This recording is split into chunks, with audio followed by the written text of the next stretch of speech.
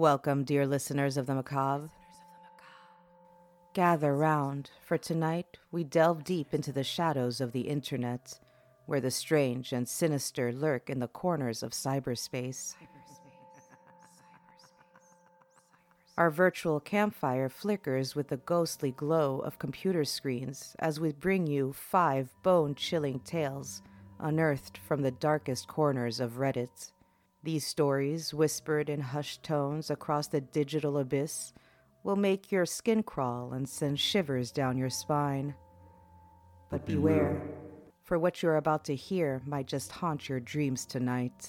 Picture it, if you will, a world where the line between reality and nightmare blurs, where the ordinary transforms into the extraordinary, and where the anonymous voices of the internet recount their most terrifying encounters. As we embark on this journey, remember, these are not just stories, they are warnings, cautionary tales from the depths of the web. So, dear listeners, fasten your seatbelts and prepare for a descent into the unknown. Dim your lights, lock your doors, and don't dare to look behind you, for the tales we're about to share are not for the faint-hearted.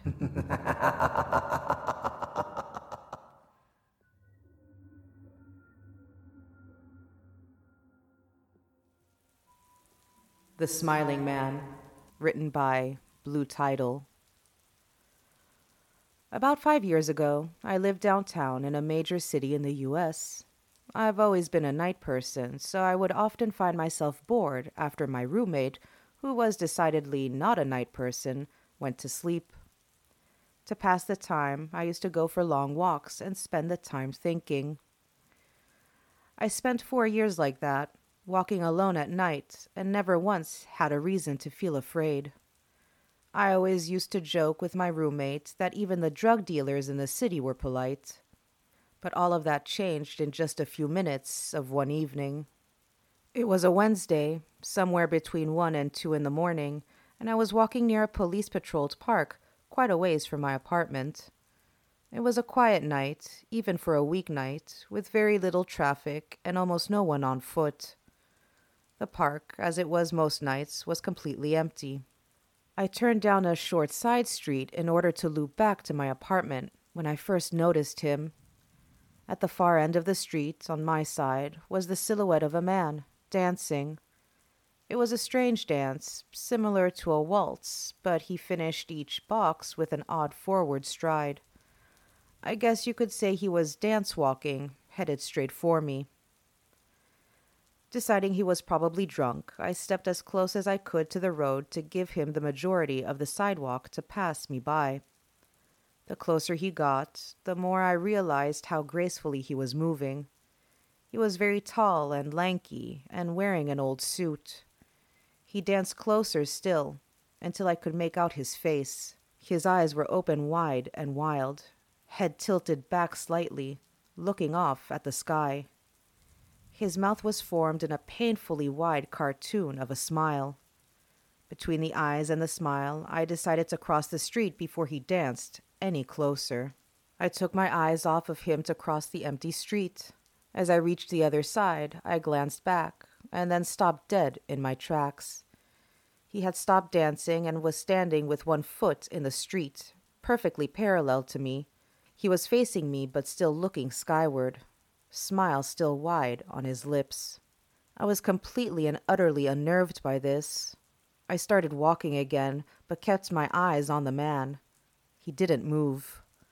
Once I had put about half a block between us, I turned away from him for a moment to watch the sidewalk in front of me. The street and sidewalk ahead of me were completely empty. Still unnerved, I looked back to where he had been standing to find him gone. For the briefest of moments, I felt relieved, until I noticed him. He had crossed the street and was now slightly crouched down. I couldn't tell for sure due to the distance and the shadows, but I was certain he was facing me. I had looked away from him for no more than 10 seconds, so it was clear that he had moved fast. I was so shocked that I stood there for some time, staring at him, and then he started moving toward me again.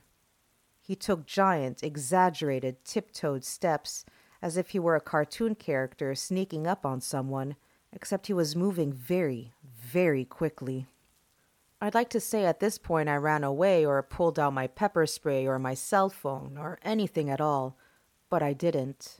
I just stood there, completely frozen, as the smiling man crept toward me. And then he stopped again, about a car length away from me, still smiling his smile, still looking to the sky. When I finally found my voice, I blurted out the first thing that came to mind. What I meant to ask was, "What the fuck do you want?" in an angry, commanding tone. What came out was a whimper. What the Regardless of whether or not humans can smell fear, they can certainly hear it. I heard it in my own voice, and that only made me more afraid. But he didn't react to it at all. He just stood there, smiling. And then, after what felt like forever, he turned around, very slowly, and started dance-walking away.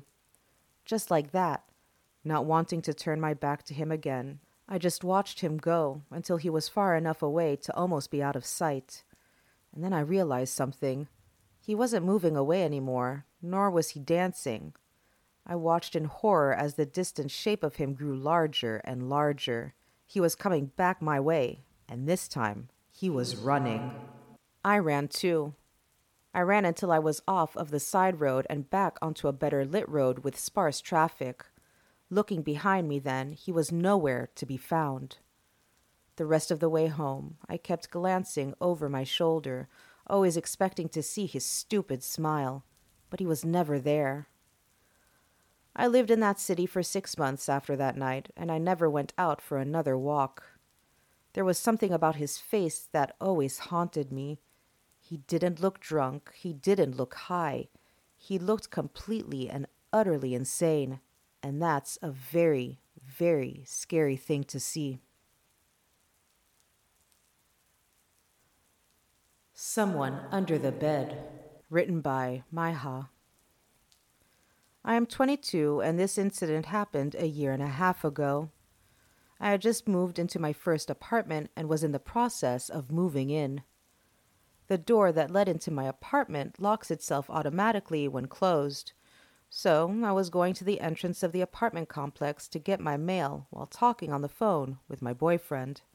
I returned to my apartment and sat on the bed while opening the mail while using the phone. I dropped the phone on the floor and it landed under the bed, so I had to lie on the floor and stretch for it. I saw something that caught my eye. There was someone under my bed. My eyes widened and I choked the urge to scream. The person under my bed was lying still with his back towards me and his head to his chest, so I couldn't see his face, and he didn't see me. Trying to be rational while so many thoughts rushed through my head, I picked up the phone and said, "Sorry, I dropped my phone. I'm just going to take a shower and call you back." The bathroom is right by my bed, so I hastily walked in, quietly locked the door, turned the shower on, jumped out my window, my apartment is on the first floor, and called the police. They told me to wait nearby, but to go across the street and see if anyone comes out the door to the apartment complex. This was during summer, and it was still light out. I placed myself across the street, hiding behind a car while watching my open bathroom window and the entry door. I called my boyfriend, and he came to me just before the police. I gave them my keys, and they went inside. Only moments later, 2 cops come out holding a thin and tired-looking man. His eyes looked crazy, but he didn't try to get away. The policeman that had stood beside me and comforted me while the police searched through my house, I was a mess, shivering and crying, told me that the man stood outside my bathroom door with one of my kitchen knives waiting for me to come out. This man had somehow crept in my entry door while I was getting my mail and hid under the bed. The man that was trying to hurt me turned out to be a homeless person and was placed in a mental hospital. My boyfriend moved in with me the very next day. Roommate Wanted, Females Only, written by Scars and Stripes. This is a popular story with my family and most of my friends. Amanda is my brother's girlfriend. At the time of this story, she was looking for her first apartment and moving out from her parents' house. Her and my brother didn't want to move in together since they had only dated for a few months. She opted instead to search for a roommate online. Browsing Craigslist, she found an ad titled something like "Roommate Wanted, Females Only." This sort of thing was common since the area she was looking in was mostly young professionals. The listing was for a room in a house for about $225 a month, which was quite cheap compared to most places listed. The occupant listed herself as a 23-year-old college student that wasn't comfortable with living with any males. The other roommate would have their own room and attached bathroom. So far, Amanda was into this place. However, the listing only had a single photo from outside the property. Amanda sent an email wanting to meet the occupant and tour the house. Within 30 minutes, she receives an email back with all the details and time to stop by. The girl worked late hours and wanted Amanda to stop by at 8 p.m. When Amanda arrives, there is a handwritten note on the front door saying, "Door broken, use back door." Walking around the house, it looks nice but slightly unkempt. Tall grass, weeds, dusty windows, etc. Still no alarms for Amanda. When she knocks on the back door, an older man opens the door. At first, Amanda thinks she has the wrong house, but the man reassures her and says that the occupant, I forget the name, was out and he was the landlord. The occupant asked him to meet Amanda since she was working late. He seemed pleasant and offered to show her around. Alarms start going off but aren't at red alert yet. First, the guy was clearly in his 40s, unshaven, and looked like he lived in his car. Also, only the kitchen light was on. As they walked around the house, Amanda noticed one huge red flag. No furniture, nothing. The landlord was polite about answering questions, but seemed irritable about keeping lights on for too long, rushing her around and only letting her look at rooms for a few moments. There was a single room that the landlord wouldn't open, telling her that it was the occupant's room and he didn't want to invade her privacy. As they walk down the hallway into the living room, she notices the front door has a plank nailed across it. Broken for sure. Amanda's creepometer is starting to ding, so she decides to wrap up the walkthrough and leave, but trying to be polite. As she's giving the guy her "thanks for the showing" bit, he perks up and states that he forgot to show her the basement. It's recently furnished and would be a great rec room, and she should take a look down there. At that time, Amanda and the landlord are standing in the small hallway between the front living room and the back kitchen. In this little hallway was the basement door. When he opens the door, it opens outward to create something of a barrier between Amanda and the back door. The basement is pitch black. He smiles, motions down the stairs, and says, "Ladies first." What happens next is nothing more than a stroke of luck. Amanda got a text just as some random person parks in front of the house. Thinking on her feet, she pretends it's a phone call and answers her phone. "Hey, yeah, are you here? I'll come out from around back and let you in. It's great. You have to see it." With a motion of confidence, she excuses herself around the landlord and walks out of the back door. She says the guy just looked at her like he was confused. Once outside, she sprinted to her car and sped like hell out of there. When Amanda got home, she told her mother and my brother everything. Cops were called, they took her statement, and went to investigate. The Craigslist post had been removed. Menacing children with a trick up their sleeve. Posted on Reddit. I began babysitting at 13 to earn extra money to spend on horribly embarrassing things like Fall Out Boy CDs. I would almost always work for my dad's clients and get referred by word of mouth. I was babysitting for this one family who had a little girl 9 and a little boy 7. The parents seemed okay, if a tad crotchety, giving me a full schedule to follow and jokingly threatening to beat any boy who might mysteriously show up after they left. It felt cruel for them to accuse me of even knowing a boy, given I basically looked like an overgrown baby with frizzy hair at that age. Almost immediately after the parents leave, the little girl sings in a creepy, high-pitched voice. "We're all alone now." "Righto, cue the Shining soundtrack." "I know," the little boy chimed in. "Let's play I won't say the word out loud, but it starts with an R and ends with an E. Looking back now, I know the kid probably just heard the term on TV, knew the word was shocking, and said it just for a reaction. I totally bought into it at that time, sputtering, wide-eyed, and changing the subject quickly.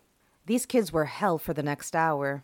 I wouldn't let them watch South Park on TV because their parents did not seem like the type to allow their precious 7- and 9-year-old to watch a show like that. As soon as I said no, the little girl said casually, "Oh, that's fine. We'll just go play PlayStation in the family room. Feel free to watch it out here." Lol. Nope. I knew exactly where that was headed. I said they could watch any other TV show in the living room while I made them dinner. The parents had left instructions to make them sandwiches. I could handle that. Before I even got out the bread, I hear a massive crash. It seems like the little girl has broken a glass. Tutting and pissed, but ultimately with no way to punish her, I cleaned it up while these two incredibly weird kids watched with wide eyes. Dumping the broken glass into the trash, I went back to making the sandwiches. I'm a vegetarian, so while the kids had chicken, I made a simple salad one for myself. Just as I was finishing, the little boy screamed out in what sounded like a pantomime of pain. Nonetheless, I ran over to the couch in the living room to check on him. "My ankle!" he howled, dramatically flopping back into the couch. While I tried to figure out how he had hurt his ankle, the little girl slipped out of the room.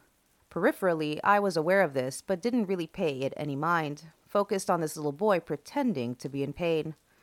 He kept saying, "I went to stand, but it hurt too much. I don't know," over and over, until his eyes suddenly flicked to just behind me, where I could see the little girl standing with a perturbing smile on her face. He was miraculously healed. Yeah, praise the Lord. At this point, I was just thinking these kids were really weird, craved attention a little too much, and probably needed more parental involvement. Whatever. I was 13, and that $60 was only 4 hours away. I set out the sandwiches for the two to eat at the dining table, went to get a soda, and returned. After pouring soda for the both of them, I realized they hadn't even taken a bite of their sandwiches yet. I asked them what they were waiting for. They smiled. "For you to take a bite of yours." I am so glad I had a gut feeling to open the top part of bread of my sandwich, because when I did, I saw glass. Broken glass. Broken glass that I'd put in the trash. I stared in horror at these two little kids staring at me with menacing twin grins. I lost it, shouting, "Are you serious? At the very least, you could have really injured my mouth. What's wrong with you two?" Instead of crying or apologizing or pretending to be ashamed or confused, these two little fuckers began laughing. Not like kids. It was too low. It wasn't that silly, free laugh kids laugh. It was low and threatening. I'll never forget that noise. My immediate reaction was, these kids are too young to be laughing like that. I called my older sister, 17 at the time, cried about what had happened, and she came and took over for me. We left the house with chills after the parents arrived. I never babysat for those two again. What I can't get past is the level of premeditation that went into sprinkling that broken glass in my sandwich, and the totally remorseless way they responded to my getting upset. They were unlike any two kids I've ever met before. A man pretended to be the family dog. Written by Flaxen Flare. Before I start, here's a bit of context to my story. My husband and I lived in a small 2-floor house with 2 main entrances, one along the front and the other on the side of the house, which opens up into the laundry room. When we're too busy or it's too late to walk our dog, we hook his collar onto a long line that's attached to one of the pipes on the corner of our house so he can use the bathroom. We used to do this from the door in our laundry room. but we noticed the large step from the door to the ground had been taking a toll on his hips. As a result, we started letting him out through the front door instead, since the porch is much closer to the ground. This particular night, I was home alone with my dog, and it was around midnight when I decided to let him outside one last time before going to bed. I hook him up to his line, close the door, and lock it, before heading into the kitchen to put away the dishes.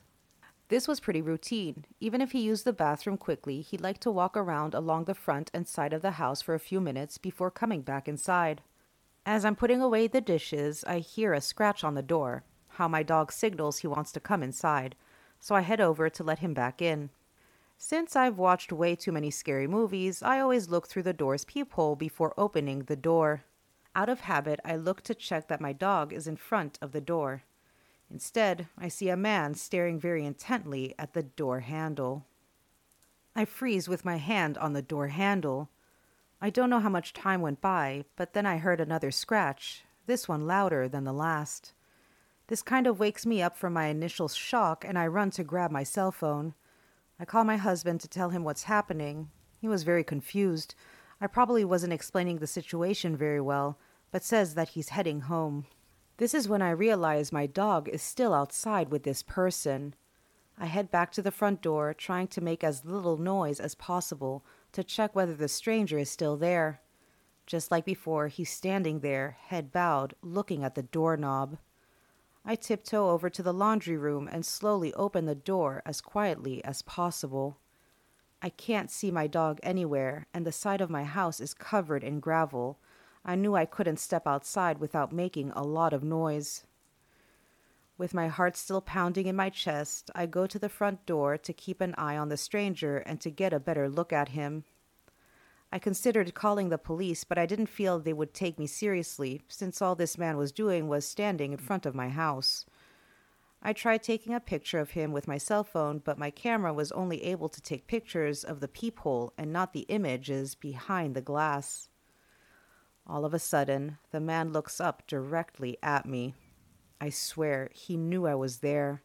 He glares at me, then opens his mouth to show his taunting, malicious grin. He stood there that way for a few seconds. With that, he turns around and starts to walk down the street. I stay in the same place, almost expecting him to rush back and start pounding on the door. Luckily, my husband got back after a few minutes. Long story short, he convinced me to call the police, and we went out looking for our dog. It turns out this man had cut the end of the line connected to the pipe, and our dog decided this was a good time for him to explore my neighbor's backyard, which is where we found him. It's been 3 years since this happened. We've since moved to a new house, unrelated reasons, and the police weren't able to come up with any suspects. Ever since then, we take our dog on very long walks before the sun goes down. We have come to the end of our October horror episodes. I hope you've enjoyed these creepy tales, sourced from the bowels of Reddit. Remember to follow us on TikTok and Instagram and subscribe to our YouTube channel. You'll find the link in the show notes. I wanted to wish you a very happy Halloween and a very blessed Samhain, my ghoulish fiends. Stay safe, my love buckets, and you'll hear from me very, very soon. Bye!